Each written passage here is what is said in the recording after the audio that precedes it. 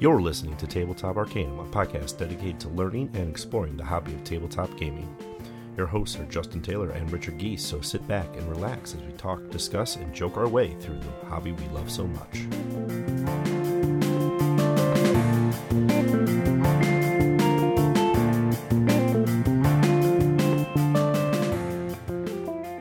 You're the mayor of a tiny town in the forest where the smaller creatures of the woods have created a civilization hidden away from predators. This new land is small and the resources are scarce. You take what you can get and never say no to building materials. Cleverly plan and construct a thriving town and don't let it fill up with wasted resources. Whoever builds the most prosperous tiny town wins. Use resources, construct buildings, and build your town. Welcome to Tabletop Arcanum. We're your hosts, Justin. And Ricky. Today we're talking about tiny towns. So this is put out by AEG, designed by Peter McPherson. 1 to 6 players. Plays about 45 minutes. MSRP is $39.99, and it's an interesting little game. First impressions, it's not tiny, but there's a lot of tiny pieces. Yeah, lots of wooden pieces, lots of cute, colorful art. The game box is like bright, colorful, kind of looks like, well, you've got the woodland creatures, so it's kind of like the Redwall Forest, but as if Redwall Forest was like a neat little town in Switzerland, tucked away in the Alps, and this is what they built, opposed to like the horrifying, like, medieval fantasy that Redwall really is. So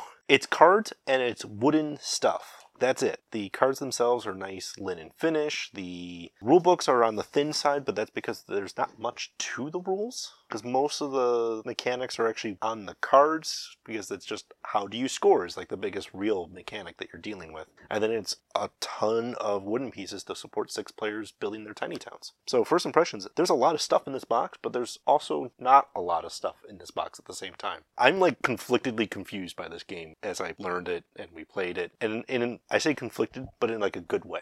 It kept defying my expectations somehow. I'm going to say about the same thing. It was very intimidating looking at it at first, and then once you actually break it down and put everything out, it's a very, very simple game. There's a lot of art of all these animals and everything all over everything. When you get down to the nitty-gritty of it, you don't see any of them during the game. You just see wooden pieces. Yep. A lot of flavor on the box that is missed when we get to the game, but I don't think I necessarily miss it. I think the game still stands up on its own without having all that added in. Yeah, it sits in a weird, like, it's an American style game because it's very thematic, but the mechanics are like powered by a Euro game. So it feels Euro while you play, but there's this theme and this thing tied through it, and there's a little bit of player interaction, kind of a player got you in some of the mechanics. So it leans more American, but it has a lot of Euro influence. And that's not a bad thing. It's just you need to set your expectations going into the game that that's what you're playing. All the art's like beautiful. It's cute, it's fun, it's colorful. I like it. Kind of keeps me happy playing. All of the buildings that you put out there are nice wooden buildings, and they're color coded and they're shape coded so you can actually see what everyone's doing. The only time we ever really had a problem is I think it's the cottages and the taverns are shaped similarly.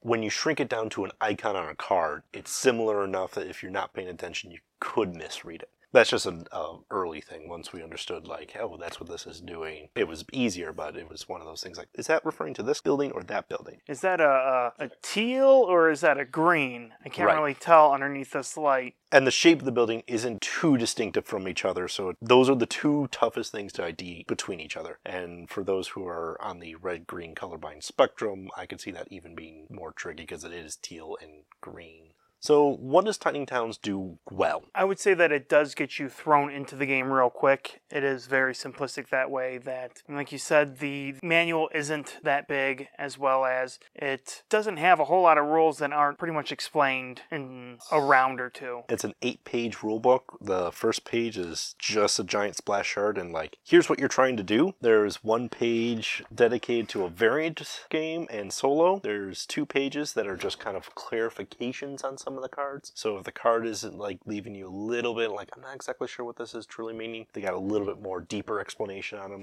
And then yeah, like it's 2 pages of here's a big picture of how to set it up, and the core game rules are on 2 pages. That's it, which is great. I love it because I love games that are I can teach this in like 10 minutes or less.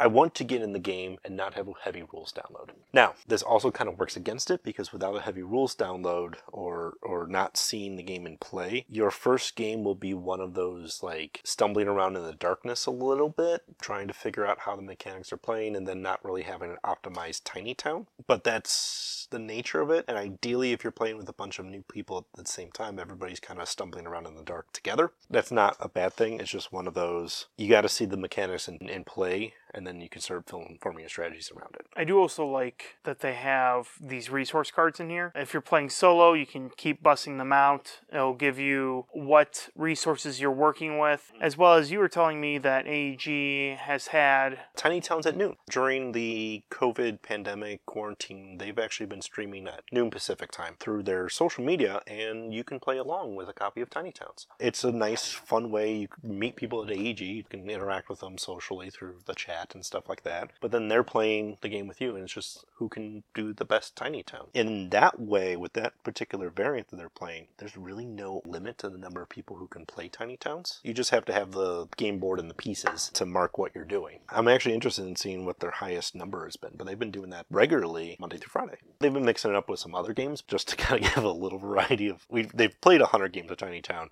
but they haven't only played Tiny Town. Yeah. I think it's a wonderful game. Every game is going to be completely different. A lot of variety, a lot of interesting strategy, a lot of interesting choices throughout the game. I always felt while playing that there was something to do. I was working towards something, or I was like, okay, this is not a resource I can use right now. Where can I put it where it's not going to mess me up later? What would you say are some of the opportunities the game has? I think some of the opportunities from the core game are addressed in the expansion. My core game problems are more of, there are sometimes you get stuck with someone saying glass 6 times in a row. Hey, Justin. Hey. And you're literally trying to like shove it in corners to try to deal with it and can't. The rest of your game kind of gets side railed based on that. It's interesting to see how different players interact with each other, because you can have the player who is not necessarily sacrificing their turn, but calling a resource or calling their turn in such a way to be deterrent to other players rather than what is their optimal choice. I want to see this with a lot more variety of players. We didn't get the chance to play with 6 players. I would love to see what this game's like with 6. We'll probably organize some online games for that. Yeah, when it's just one-on-one, we're looking at what's on your board, what's on my board. I can kind of already tell what you're building. I'm going to either call out things that you don't need if you're going to call out something that I do need, or I'm going to try to mess up whatever you're building by calling out completely random stuff that will just fill your town with stuff that you can't use. You don't want to use or screws up your building plans. It's not necessarily a bad thing, it's just a different way of approaching the game, but I can see that turning off some players for sure. Now, let's talk about the MSRP on Tiny Towns. This is a $40 MSRP. I think it's definitely worth it. You do get a lot in the core box. You get a lot of wood. Oh, yeah. I'm glad it's all wooden pieces. I'm glad it's not plastic.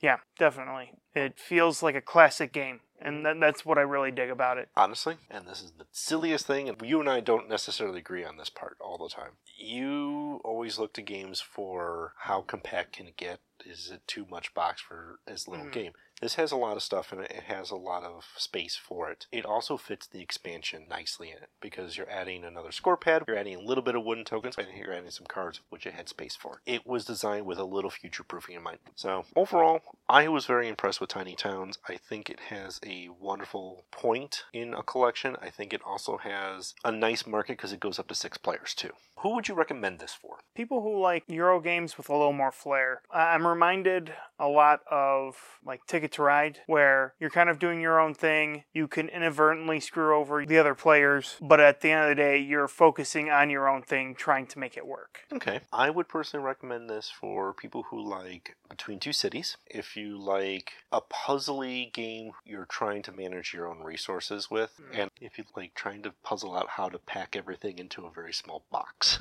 If that sounds appealing to you, you'll probably enjoy Tiny Towns. Of like, okay, how can I think my way out of this? How can I put this in such a way where I will free up space in like a turn or two and then be able to build more? If those sorts of puzzles intrigue you, Tiny Towns is definitely going to be up your alley. You have to constantly be thinking in Tetris, trying to figure out twisting, spatial, complex things. And that'll lead into the, if that is not your thing, you are probably going to not like Tiny Towns. Yeah. Or not do well at Tiny Towns, at least. Mm-hmm. I think it's a good, rounded game. I don't think there's a lot of people that I wouldn't suggest it to. It's not that I wouldn't suggest it. I would suggest caution for kids. Yes. It looks like it could be a kid's game with how fun, colorful animals and things like that. It looks more family-friendly than I think it might actually be. Not to say that you can't, but I would definitely listen to our review, watch some videos, like do a little bit of research before just picking this one up for the family, if you've got like a mixed age group. So that's our review of Tiny Towns. I hope you enjoy it. As always, we have our social medias that you can follow: Twitter, Facebook, Instagram. We're streaming on Twitch, which then goes to YouTube. And if you want live updates, make sure to go to your local tavern and order Kale with a silent K. This has been Justin. And Ricky. Happy gaming.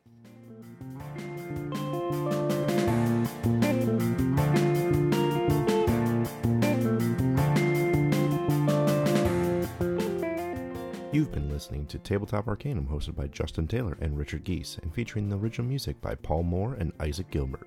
You can follow us on most social media platforms. Please don't forget to like, subscribe, and leave us a review on whatever platform you listen to podcasts. As always, thanks for listening.